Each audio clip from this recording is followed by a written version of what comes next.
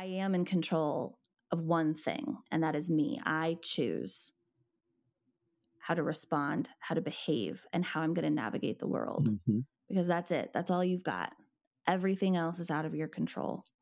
And there's a responsibility in that, but there's a releasing in that too. Welcome to the Relational Parenting Podcast. I'm Jennifer Hayes, a parent coach and 20-year childcare veteran. Each week, I sit down with my own father, Rick Hayes, and discuss the complicated issues that parents face today, as well as some of the oldest questions in the book. From the latest research and the framework of my relational parenting method, we offer thought-provoking solutions to your deepest parenting struggles.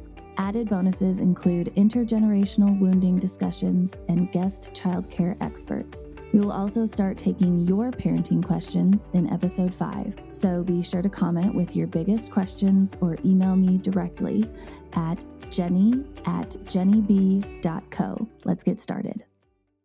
Welcome back, everybody, to the Relational Parenting Podcast. We are here this week, just me and Dad, and we are talking about nature versus nurture, which is a thousands of years old question, but mixed in with nature and nurture are the concepts or philosophies of determinism and free will, as well as we'll get into all the other stuff. But nature versus nurture is what today is about, and we're going to kind of dissect some of the newer science around, how nature shows up and how nurture affects it. We're going to talk about really how these things intertwine, right? How it's not one or the other, it's both and that we do have the power to influence our nature or our biology, our genetics, etc., and how we can do that through parenting. So, otherwise we're just victims of our past, and there's no hope. And it's very nihilistic to just say, "Oh, right. Well, you can't." Personal opinion, you can't go with all. It's not all nature. You got to be able to influence it. You got to strive. You got to strive. Got to struggle. Wisdom plays a part. Yeah.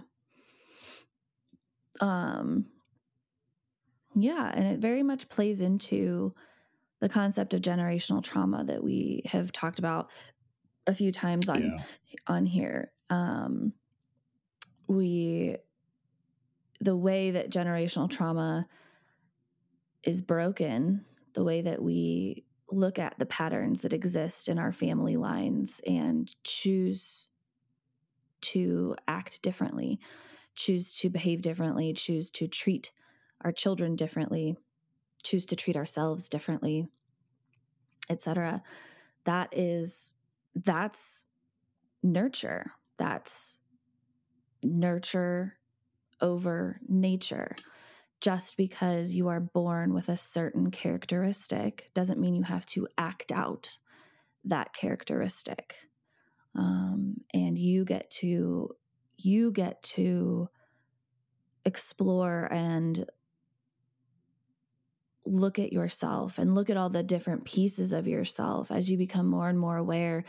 When you become an adult and you get into your adulthood and you're watching yourself behave or respond to the people around you, or you're watching like the people you surround yourself with. And maybe one day you look around and you're like, why am I letting these people into my life? Or why am I letting myself be treated this way? Or why am I treating people that way? You get to explore those things and you get to make different choices. And so let's back up a little bit and just talk about what nature is and what nurture is to kick us off here. Okay. What is your understanding of nature and nurture? Nature versus nurture. So in my mind, nature is the you mentioned determinism versus self-will. Nature is the component of us that we're born with, the genetics, not the environment, not, nurture is your environment and the people in your environment, everything that affects you. Nature is basically biology. My training was in biology and philosophy, so for me, nature is biology, nurtures everything else. The environment you put yourself in. What you were talking about before, all those things we do to change once we're born. We're dealt a hand of cards. There's all kinds of. I was kind of surprised that the term nature versus nurture is still so popular. That's a good sign. That's been around forever. So to me, that's a good sign that is a pretty good generalization for the issues, that we're still referring. I'm sure there's much more technical language, and the academics are defining it, scientifically defining it into smaller and smaller things, trying to decompose it and solve problems. But the fact that we're still talking about nature versus nurture means that's a pretty good approximation. To change it, we have to think. What you were talking about before is we can make choices, we can decide, those are all thought processes, and thought kind of decomposes when we're upset. We have to get ourselves in a place where we can think straight and make good decisions and good choices. And so that's the regulation theme you've got. If you're in a chaotic environment, not everybody's in the same environment. If you're in whatever your environment is, you got to be able to sit down, settle yourself so you can think, so you can make good choices. And that's the game. That's the game of life, acquiring wisdom versus just reacting helplessly to the environment you're in. Instead of, don't just be a leaf on a raging river, learn to paddle. Yeah. It's so... that concept of choice versus throwing our hands up at the circumstances that we are in, or even at the internal circumstances that we are in. I've done that 1,000 times in my life, where I just, I enter a place of depression or anxiety, and I'm not talking about major depressive disorder where you need other people to help you out of it. Yeah. Clinical.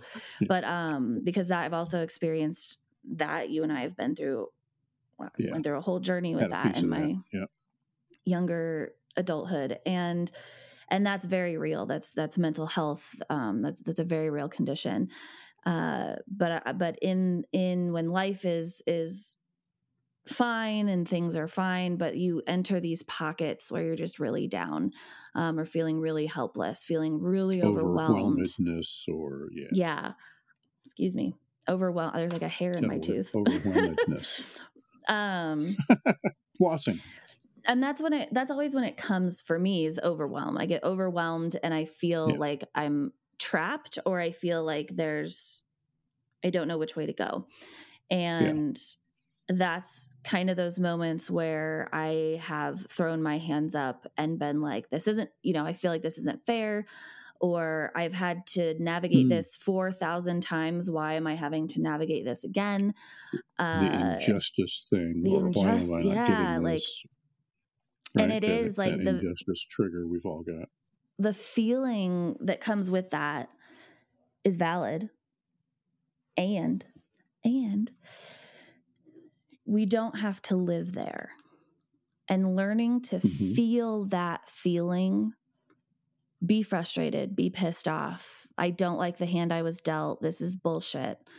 But not set. There's a quote that's like, it's good to feel your feelings. It's good to tune in, feel your feelings, have emotions, and you don't have to set up camp in that emotion. Your emotion is... That's right. You don't have to live there. Yeah. Energy in motion. You have let it pass through you. Let it come. Yeah. Feel it. Let it go. And step forward and make a choice. Right? It's just like baby steps, one step forward, one step at a time. All those metaphors is all about choice. And not getting swept up in the raging river and just floating along, being like, well, there's nothing I can do. Well, you could learn to paddle. It'll be harder, but your life will be better, and you'll determine where your life goes, instead of letting life determine where your life goes. Yeah. Yeah. That's what we have to teach our kids, is that it is better to paddle, even a little bit. Even if you don't know exactly where you're going to go, overwhelmedness is looking at too many things at once. That's when you got to contract and say, well, okay, the other concept is I always have is what's in my control and what's not. If it's not under my control, well, okay, so be it. Mm-hmm. What is under my control, and where you go, okay, you focus in on something you can do now. What's the most important thing we do now? And then sometimes you just have to take it one step at a time, one foot in front of the other for a while until some other things that are not in your control resolve themselves. It's and that all takes thought.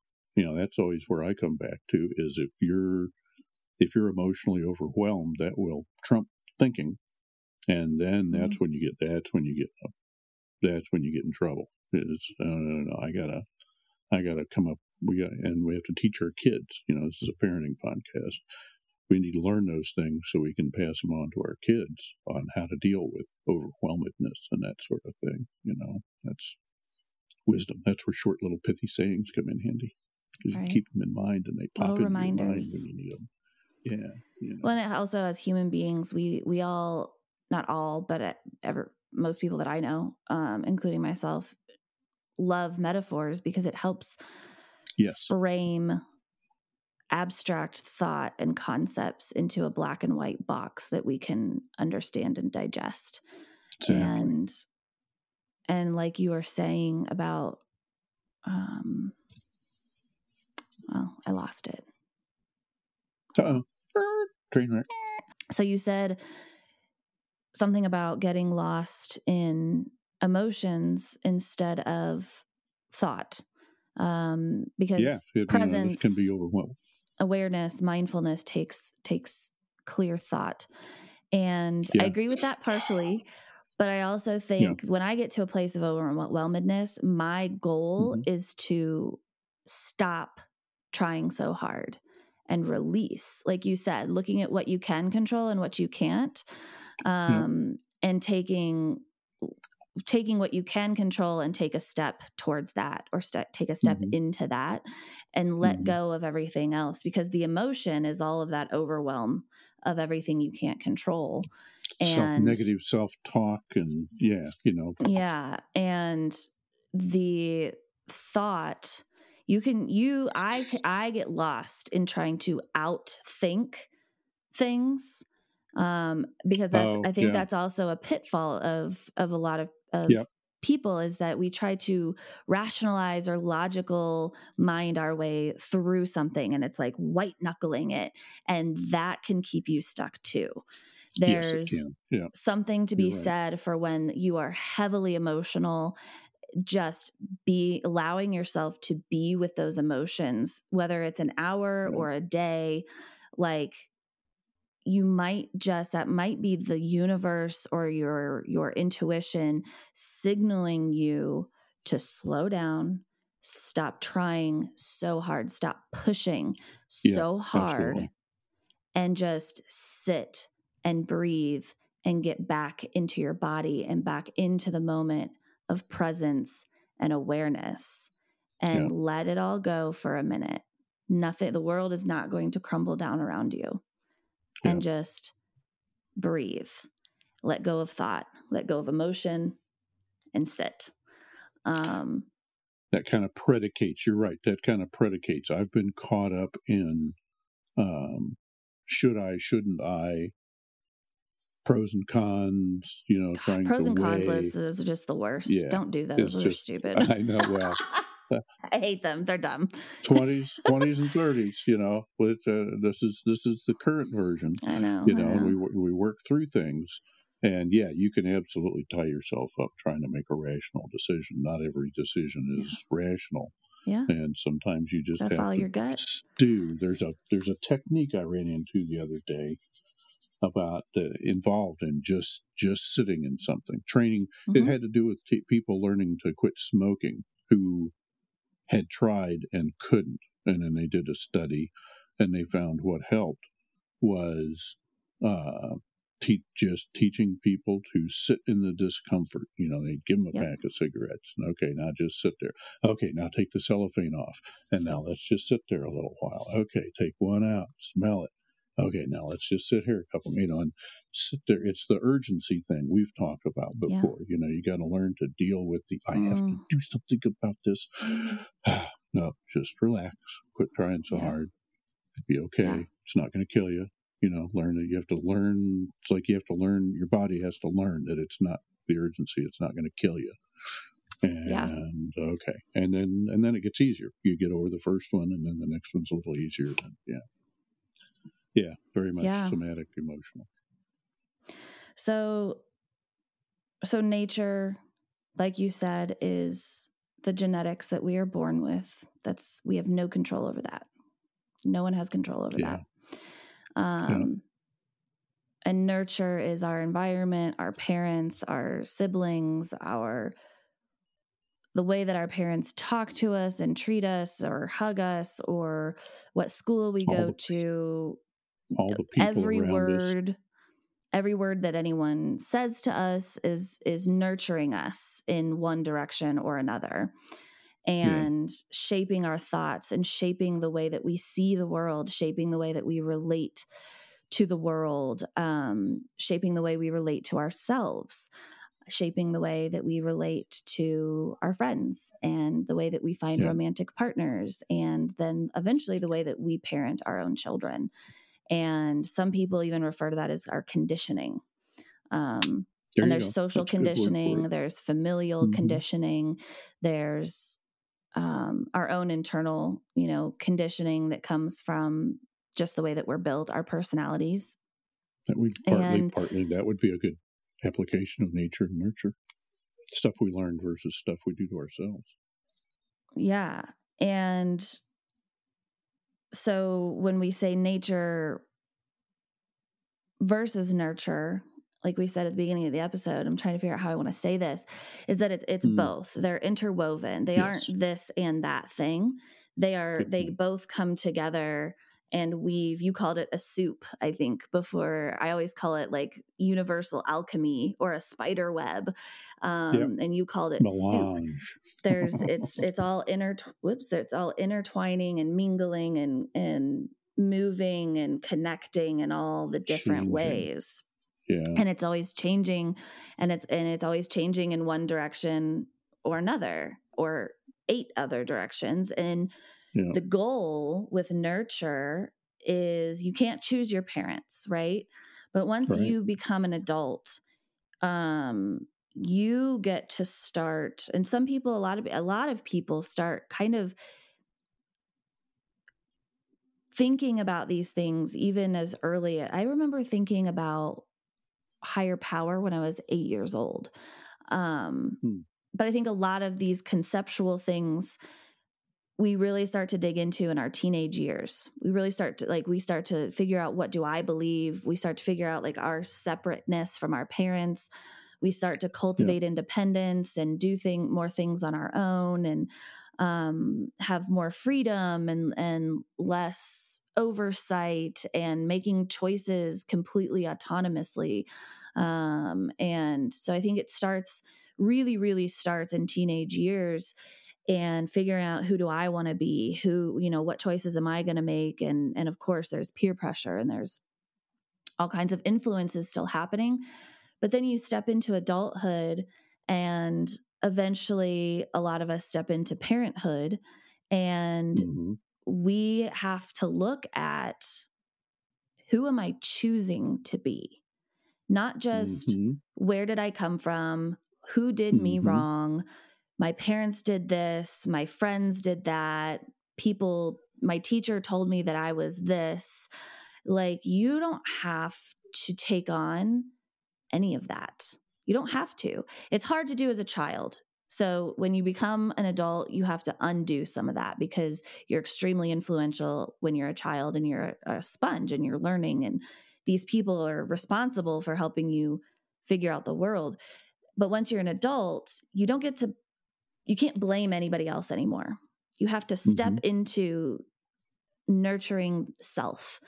And who do I want to be? And I actually have free will. I can literally do anything that I want. I can literally make any choice that I want to make. I can write any path that I want to write.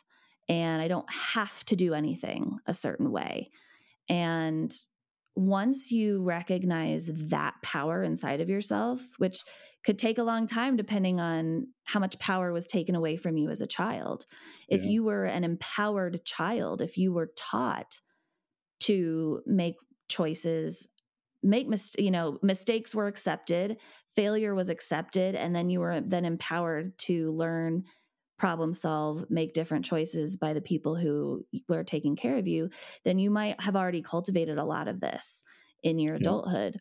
But if you were in a childhood where you were extremely sheltered, you were always told what was wrong and right instead of encouraged to think about things or problem solve, you might step into adulthood with a very narrow view of what you can do with your life because your power was constantly taken away from you when you were young. Yep.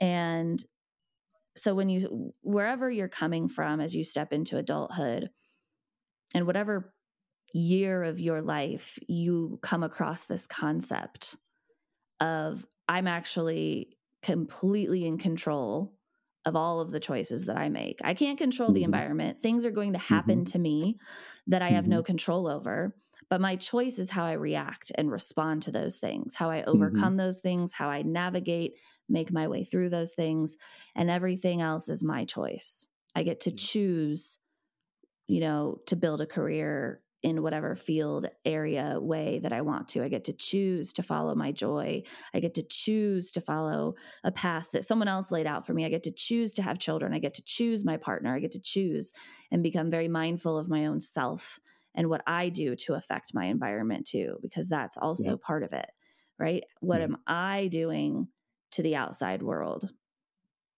And as you do that, and if you are someone who has stepped into parenthood or wants to step into parenthood, it's a critical piece of the puzzle. If you are someone who wants to raise your children differently than you were raised, it's not going to happen by accident. It's going to happen by intention and presence, because what's going to happen by accident is getting frustrated, getting triggered, yelling, doing things you don't mean to do, saying things you don't mean to say.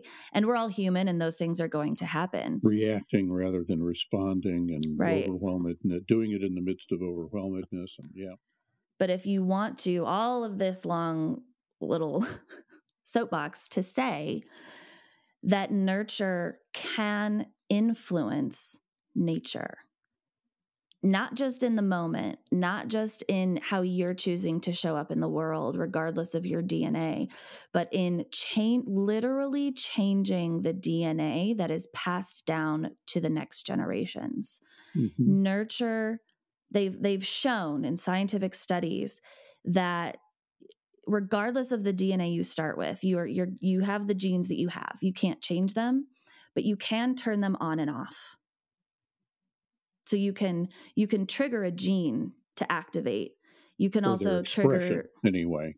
Their expression in the physical world. So the DNA lives in your cells, and based on the food that you eat, the way that you're treated, the way that you treat yourself, the thoughts that you think, etc., you can turn these genes on and off. It's not as simple as that, but it's through a bulk of activity and expression that you either express those parts of your DNA or you don't. So if you are predisposed to depression, there are ways to live your life and activities that you can do that eventually can overcome or sedate that part of your DNA.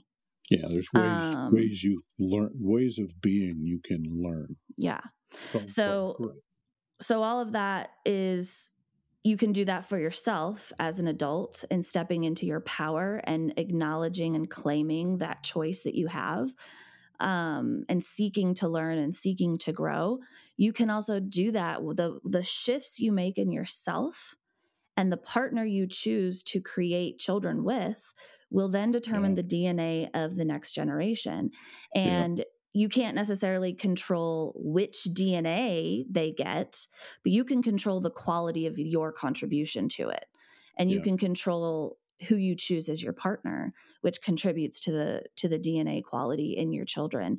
And then through the way that you parent, consciously, mindfully, with awareness and seeking growth and knowledge and best methods, you can help shift whatever parts of DNA your child gets that are less desirable or whatever. Mm-hmm. You can help them navigate that part of themselves. You can help them navigate and give them tools to use and teach them how to make choice and not fall into a pit of overwhelm or frustration or injustice and unfairness. That this is just the way that I am. You can teach them, no, you are a powerful being. You have choice at every moment of your life. You have a choice. Yeah. And then that child grows up with those strengths and abilities, and then they have children. They choose a good partner. They have they have children with DNA, and they continue that cycle. And through nurture, we can actually change our DNA. That's generational trauma. That's breaking and changing the cycle. The world. Yeah. So every generation, making the world a better place. I call that making the world a better place. Being a little bit better. Yeah. Making your kids a little bit better. That's how we change the world in our own little way. So if you can claim your power now where you stand as a parent or as someone who wishes to be a parent someday, if you can stand in your power, claim your choice, claim your free will now, like that will change the world. Yeah. That will change the next generation and the generation after that and after that and after that. Like what you do today will influence the next thousands of years of humanity. And it's an awesome responsibility. If you stop and it's like, it's that in and of itself can be overwhelming. I know that I've woken up certain days and I'm like, I don't care about 1,000 years from now. Like, why does today suck for me? That's right. I'm hungry now. I'll be dead. I'll be dead before I get there if I don't figure out how to get a job and eat. Yeah. Yeah. It's hard. It's like so empowering and also so, it's, with great power comes great responsibility is just what popped into my head. And it's like, it's so accurate. You take these things onto your shoulders. You take on this responsibility to really just be your best self. It doesn't have to be like, I'm now responsible for my grandchildren's grandchildren. It doesn't need to be this daunting task. It's my job is to be the absolute best version of myself right now, today, in any given moment. That's the challenge. Am I quit? That's the problem with social media. We're comparing ourselves to the best little snippets other people can put together instead of, I tried to teach you guys, you and your brothers, the only thing you should be comparing yourself to is yourself yesterday, right? Yeah.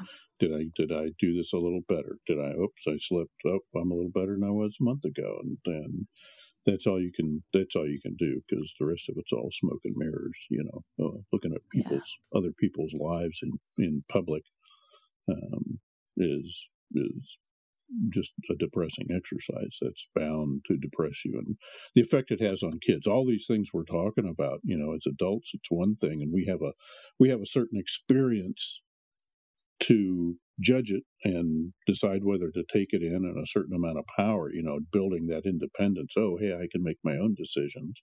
That's something that grows. The things you're doing to kids when they're completely powerless, it makes me mad sometimes. You see somebody doing something really unhealthy. Yeah. To little kids, you really want to walk over and intervene and protect, at least as a guy. And, the better you can do, the smaller your kids are, the more you can grow as a parent when you interact with kids and with other human beings. In some respects, we're all kids forever. We all have those things left over from childhood, those things we react to, triggers. Yeah. Some people call them to be aware of that, no matter what age you are, no matter what age they are. Just being more aware and being more mature. For me, that's what you also talked about. That point where you make where you realize that, hey, I don't have to just I'm not just a product of my genetics or my upbringing. I can take the bull by the horns. That's that's a big right. That's one of the things, I guess, that makes an adult, I think, is when you start taking responsibility for yourself and your actions. And it's like, well, okay, my past sucked, but I'm aware that there's a better way to do things. And so then you join the battle of getting better, being better, making the world a better place. I guess that's not a goal everybody necessarily shares, but even if it's just about you, even if it's just about yourself, you do not have to live the way that your parents lived or the way that your grandparents lived. Like if you have a calling in your heart to do something else, to, maybe, so for me, a very, very personal example is that I grew up in a household where both of my parents held 9-to-5 jobs. And I have been dabbling in or fully immersed in some version of entrepreneurship for almost a decade now, and struggling back and forth between having a 9-to-5 and entrepreneurship and figuring out where I fall in that, because I did not grow up around it. And aunts and uncles and everyone that I knew in my immediate circle had 9-to-5s.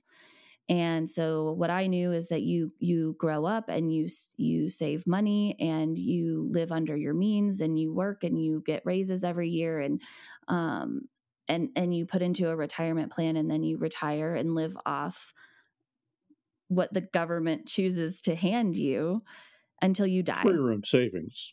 Yeah. Or savings. But I was never taught, I would never witnessed entrepreneurship or starting a business or business tactics. I never really knew anything about the stock market or investing or making money work for you instead of just sitting in a savings account.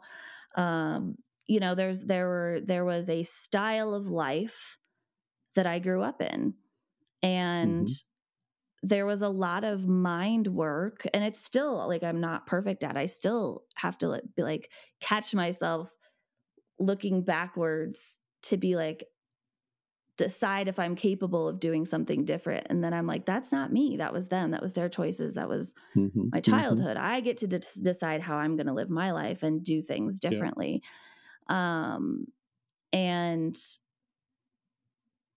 But it's so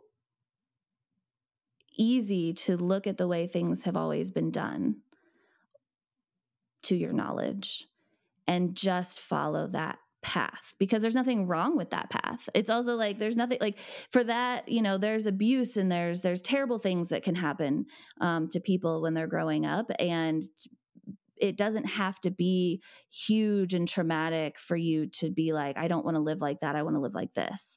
And it's still so hard to break that mold. And if you were abused as a child, it's so hard to break that mold and not feel justified in smacking your kid because you got smacked. So of course, that's how you make people listen to you. How do you deal with this? Yeah. But it can be as simple as, I'm not going to handle my finances the way my parents did. I want to handle my finances this way. And breaking that mold can be, you're literally rewiring connected neurons in your brain. Like my brain is wired to do my finances that way. And it was for almost 30 years until I chose to read a book and listen to this podcast and learn and educate and figure out a different way. And I'm still working with that rewiring of how to manage finances, et cetera. And so that's just an example of, it doesn't need to be some horrendous thing that your parents did to you that you don't want to do anymore. It's not always that black and white. There's little things that we reflect on and identify with because we are part of our parents. We do have parts of our personality that reflect the things that we see our parents doing. And we're like, we catch ourselves doing it too. Or, you know, our siblings tell us, you act like mom or you act like dad or whatever. And it's hard to look at that part of yourself and not be like, well, everything's just predetermined. I'm just going to end up doing what they did because that's who I am. And that's where determinism comes into play. So determinism is kind of like nature, but it's a slightly more theological, philosophical in that your life path is predetermined.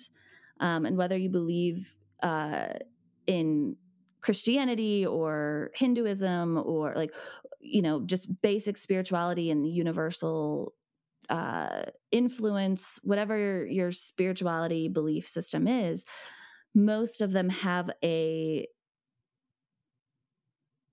underlying deterministic aspect to them where you are born and your spirit has a purpose to serve in the world.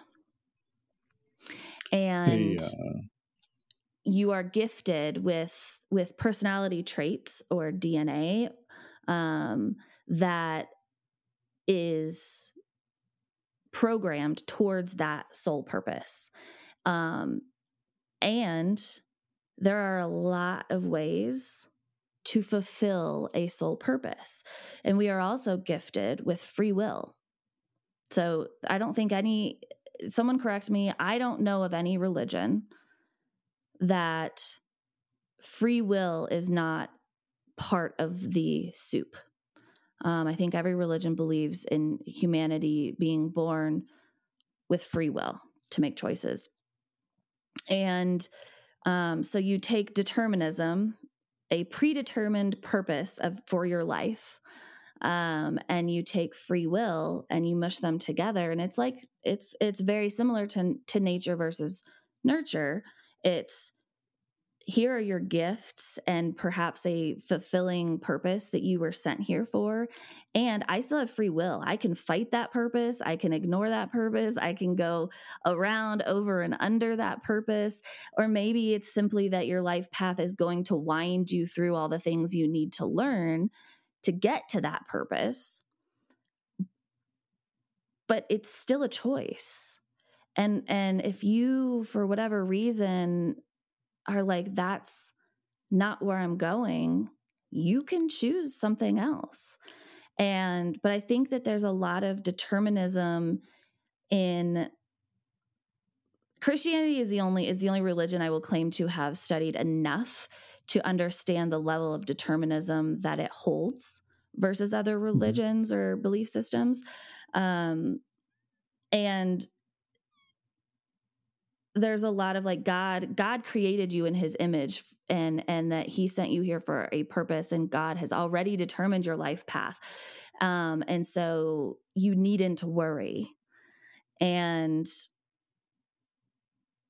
I think that gets manipulated by our brains, by leaders who misinterpret that into being who wants to manipulate a helplessness of, I'm just going to let life happen to me, versus the other half of that, which is that you are the co-creator. There's a creator and you are the co-creator of your life, and you were sent here with DNA, with a lot of things that you have no control over, and you were given this control over your self-expression and over your choices and how you act and behave and step forward into things or step back from things. And like, so there's two pieces here. It's not just determinism is you're born and your life is going to go a certain way. You have no control over it, versus free will. And it's like, once again, it's not either or, it's both. There's both sides of the same coin that have to work together to create what it is your life is going to be. Yeah, that's a lesson. The other little nugget that we brought up that I actually want you that I want you to speak to,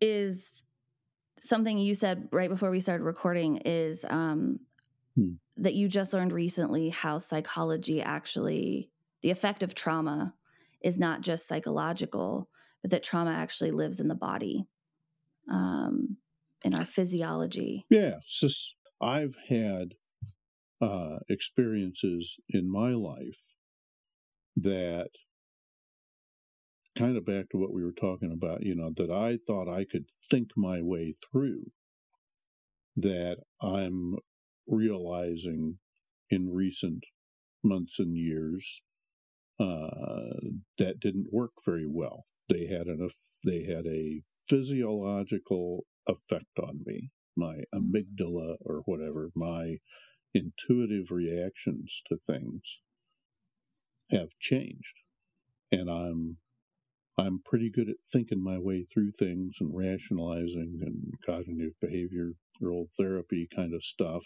Yeah. But that only goes so far with long-term, sustained experiences of the past. That I guess there's a couple of ways. It's not for me, it's a thing you learn to live with. The example I've used in other conversations is, guys go to war, people go to war, and they come back and they've lost a leg or all their legs and arms. They come back physically changed.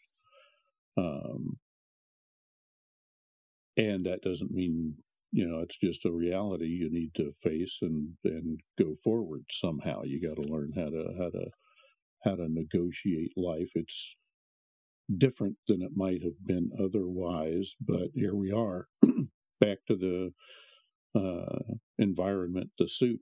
What's the pool we're in? What's the pond we're in? What kind of fish are we? And you deal with it going forward. And that's where being on a path of growth and having a spiritual side or a spiritual belief to draw some strength from, some wisdom from, and to temper your reactions. If it's become part of your lizard brain, then learning to take a breath before you respond to things so that you can respond with thought instead of just reacting, taking time, sitting in the discomfort like we were talking about earlier, learning to tolerate that. It's fine. It changes your personality a little bit, but it's certainly something you can work with. But it was, I'd not really been aware of it. What are some of so you were saying that you previously thought you could think your way through anything. What are some of the things that you're learning about that are other tools for working through something versus just trying to logic or think your way through it in your responses? So sometimes when you're thinking your way through, we have emotional sides. Not all decisions are rational, right? Some decisions are just emotional. I'm going to do what feels good or what feels right, which is kind of a gestalt of, or intuitive. Sometimes we just need to feel our gut. Intuitive is another way to say it. Yeah. I'm a very intuitive thinker. Well, I think they're different. So in intuition, emotions, intuition, and rational thought are three very different things. Reacting from an emotional place. Okay. What's intuitive? Responding Intuitive to me is my gut is telling me to go a certain direction. And your gut, if it's your gut is never going to tell you to react, scream, do these like big harmful things. Your gut is going to lead you towards your highest self, your best response. And sometimes we can do that through rational thought as well. Sometimes if we need to pull in the logical to soothe the emotional, like those things can come together. Yeah. But those are all separate things, like an emotional reaction, a completely strictly emotional reaction with no forethought, no mindfulness, and no tuning in, like that deep breath that you're talking about. That's you're grounding yourself so you can hear your intuition, or so that you can think clearly.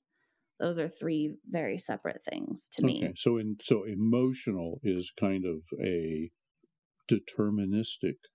In that model, emotional is kind of deterministic. It's a knee-jerk reaction. Thought, knee-jerk. Whereas intuitive is, well, kind of the space between presence. The emotional, here's what I want to punch you in the face, my values, that doesn't fit with my philosophy, And the intuitive is in between. Yeah. What is my boundary here? Because my emotions are valid, but my actions are going to reflect my values to express that emotion. Well, so then I've got kind of a loop going between the emotions, which I've learned, to your question, sometimes, and maybe this is why guys like to have man caves, or they're like dogs. They go off and curl up in a field by themselves until they've healed enough where they feel like coming back. We all do that, by the way. Women do that too. We all need that. We all need to go into the metaphorical cave and center and digest and integrate and then come back. Yeah. Yeah. And so I've learned to give it time. I will have then in that model emotional reactions. And it's like, right now is not the time. Yeah. You don't want me to react to this right now. Yeah. I'm going to go read a book or something, and then you do the distraction, or, just what it is letting your nervous system subside. Right. So now I can think, now I can trust my thoughts, which takes anywhere from 20 minutes minimum to regulate your nervous system to 72 hours. I was going to say 3 or 4 days. Yeah. I'm just saying, like, scientifically, or whatever the studies have shown, that fits. The understanding of the regulation of the nervous system takes a minimum of 20 minutes. Yeah. And up to and beyond 72 hours, depending on the height of the emotion. Yeah. That's right. And so, depending upon the stimulus, and then I think there's time once if it takes 72 hours for your limbic or autonomic system, of your nervous system to settle, then there's a period of, okay, now I can think about what I want to do before you really want to go back and respond. How do I want to respond to this? And so and it gets back to the control. You've used the word control a couple of times. And the fact is, we are not in control. Our lives can change radically in an eye blink. It's not, legal systems do things to us. Cars blindside us at intersections. Quit thinking you're in control. All you have a certain patina of control over your life. But you got to be light on your feet, because stuff will change tomorrow in a minute. Yeah. Well, I said the only thing you can control is your actions, yourself, your behavior is the only thing you have control over. Yeah. And so I think of it as collecting tools for doing that, and acknowledging that things can change. Change is the only constant. We were talking a minute ago about things changing. And it's like, you just got to get used to that idea and don't spend any more time. It's counterproductive. It's not productive. I guess that's a core value of me, is Is this of use to anybody, including you? This reaction you're about to have,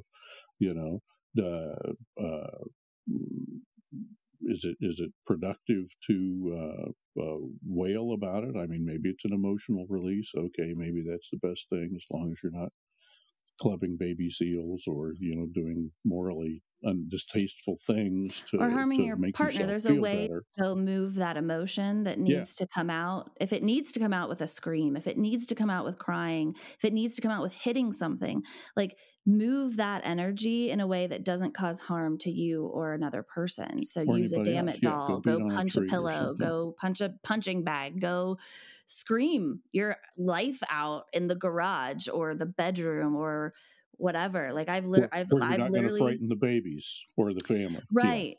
Go get in the car, drive away, and scream. That's one of my favorite places to do. Road I need to go. That's probably what half of road rage is. I mean, I don't scream at people. I go out sometimes if I'm very upset, I'm trying to regulate. There's been like a really big disagreement in my house, and I am just so dysregulated that sitting and doing anything or trying to calm down and breathe is not what it is. It's I'm going to go beat my chest and scream bloody murder in the car. Yeah. I've done that. I've needed to do that. I get it. And so that whole control let it out. Thing, sometimes control, I guess they'd be coping mechanisms. If I get to reincarnate, I'm a Christian. I don't really believe in that, but boy, a lot of the evidence seems to point to multiple times around. It would be nice if you had multiple shots at life to become more enlightened. It's like, oh, I screwed that one up. Hit the reset button. I want to do that again as a chipmunk. Try again. Whatever, Nice thought, but anyway, the more tools you get at your disposal, I think the better off you are. And I have learned and become aware on a conscious level. I don't know, on a more intuitive level. I've been thinking my way through things for decades now, and it's like, you know what? There's stuff that is not going to go away. So figure out a healthy way to cope with it, because it's now part of my nature. There's only so much of it. Psychology, I think you can mess with, and I think I'm healing those parts that have been messed with, changed.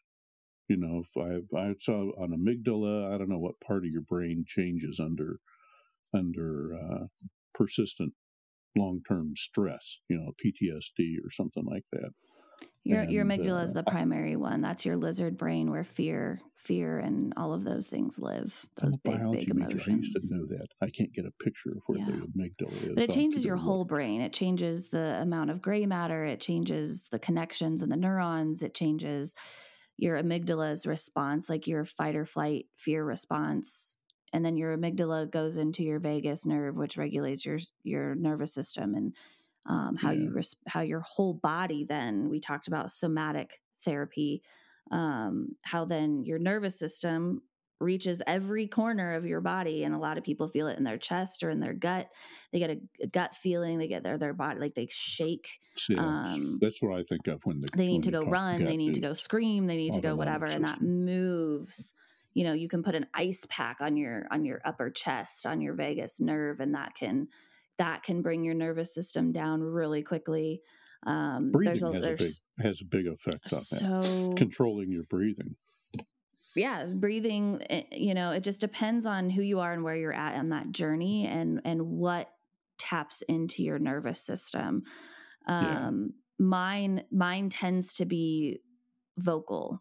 The quickest release for me, which is I have to be careful with, because that turns into not taking the time out and saying words that I don't mean. Yeah, that's right. It's like, okay, I'm going to go get in my car and scream instead.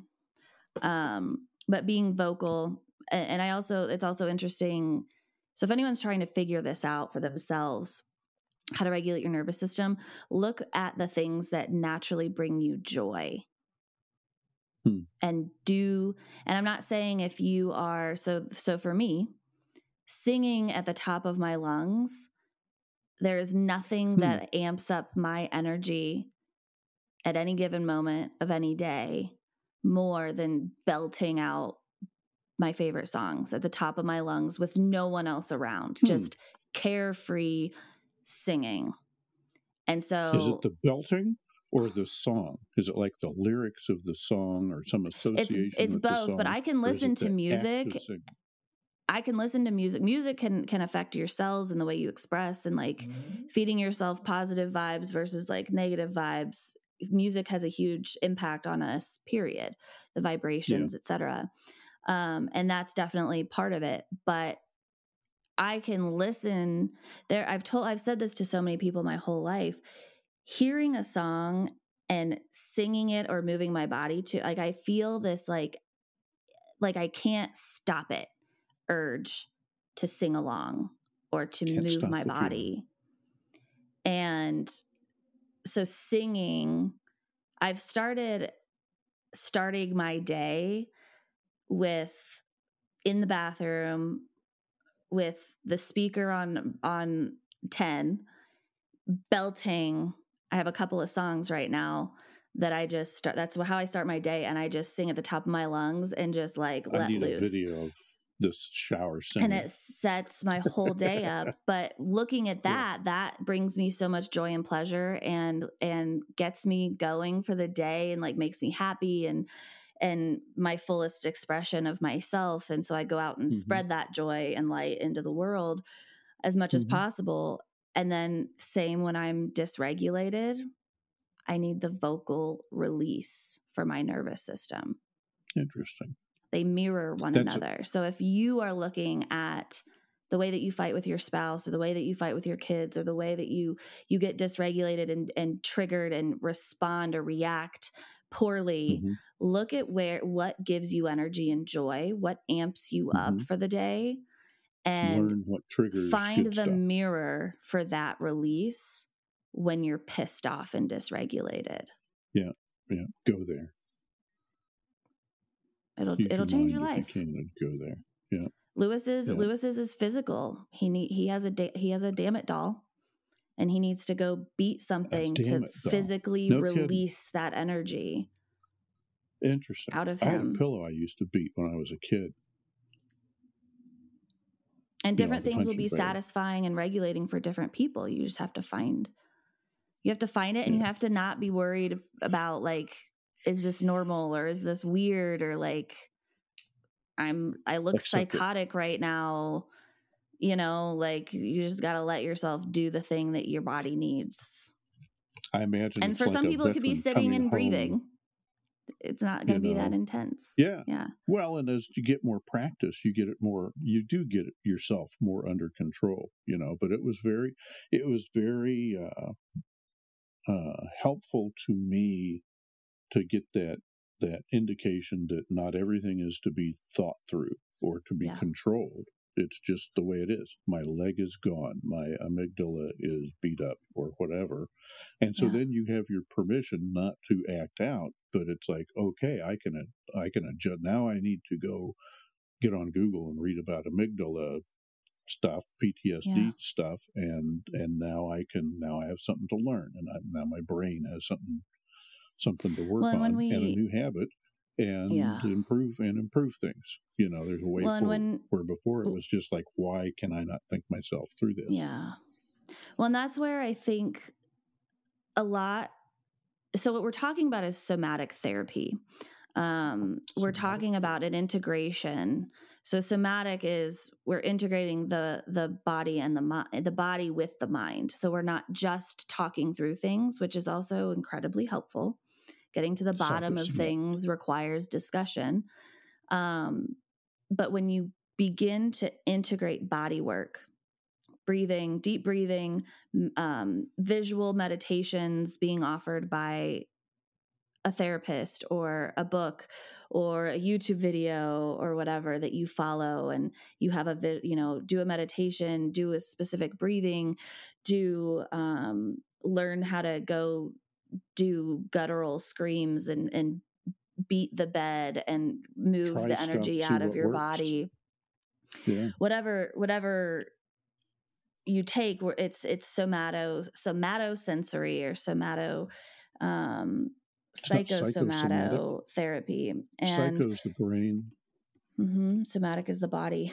And so we're integrating. It's not just about thinking and white knuckling your way through something. It's about, where does this feeling or this belief or this trauma live in my body? So if it's psychological trauma, okay, it lives in my amygdala and my brain. Where is that living in my body? I've seen, for me, a lot of everything lives in my chest. So I've done a lot of work around regulating and focusing on my chest, on the energy in my chest, on, all of this area. And then it comes up into my throat, and then it becomes vocal. And that's how I get it out. It's singing, screaming, moving that energy in a physical way, or dance, which is like my whole body, right? It lives in my whole body. But I don't dance when I'm angry. That's like a, not fucking dancing right now. That would be a good Friends routine. Yeah. But people find it, it lives in my hands. Like, people make fists when they're thinking so hard about something, or can't move something. They want to hit something, or it lives in their arms, or it lives in their stomach. Like, people will get nauseous and with anxiety when they're overthinking something, and they lose their appetite, or they throw up, or they just need to lay in bed for the day. I can't walk, my stomach hurts. Our trauma lives, they've proven this trauma, psychological trauma. You've never been beaten, sexually abused. No one touched you. Your trauma is in your brain. It's in your emotions and your feelings and your thoughts. It manifests in your body. It manifests in the way that in your posture. It manifests in your eye contact. It manifests in the way that you carry your shoulders. It manifests in the way you carry your hips. It manifests in the way that you walk. It manifests in the way that you handle emotions, handle arguments, and it lives in the fascia of your body. It determines literally like the shape of your body. That's where body language and reading people and sensing how people are comes from. Yeah. Like, you can read someone's energy, and there's so much to that. You can feel someone's energy when they walk in a room, and that's part of it. And so I just think of so many people that I know who say talk therapy doesn't work. It doesn't work for me. Yeah. I don't like talking to somebody about it. These are the people that I'm like, maybe you need to try somatic therapy, where it's some talk. There's another approach. Because you gotta be able to tell the therapist what's going on, but then there are exercises the therapist can lead you through that are physical, connecting the mind body and building that bridge so you can find where in your body that trauma is living and do the things that will help move it and heal it and exercise it and get it out and healed and work with it. Because our minds and our bodies are not separate. They work together, just like that soup, that alchemy, that spider web, like that we always talk about. Everything is interwoven and working together, and there's connections everywhere, and finding it requires a use of all of our tools, not just one thing. So bigger toolbox. Do it for yourself, do it for your relationships with other adults, with kids, whether you're a parent or not. These are all good tools to explore and pick up. All right. Well, we are at an hour and a half. So I'm already going to have to cut some of this stuff. Exactly. The editor's job. That's the hard part. I know. I don't need that minute in that movie. It is. I have to go through and find like little minutes to take out.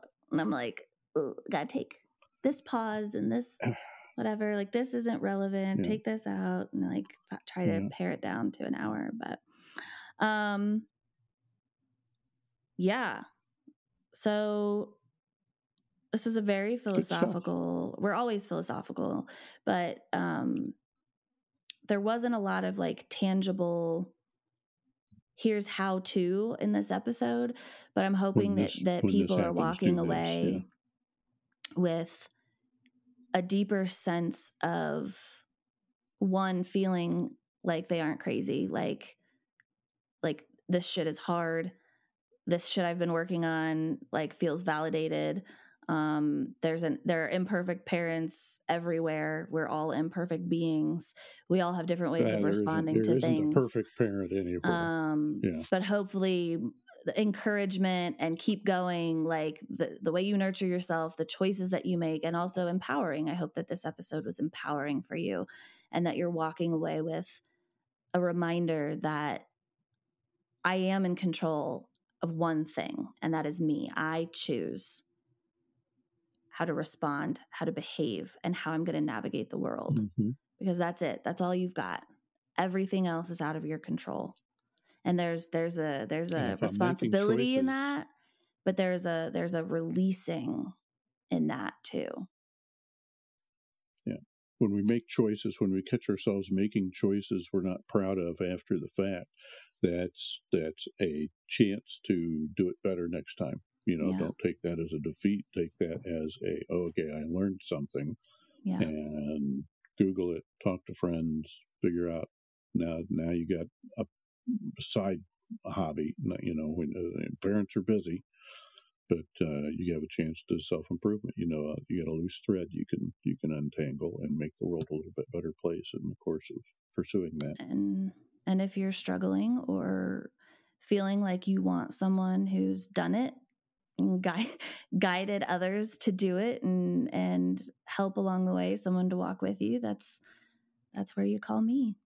And there you go. Make comments too, please, if you're listening. Let us know if there's a related thing we can talk about or share.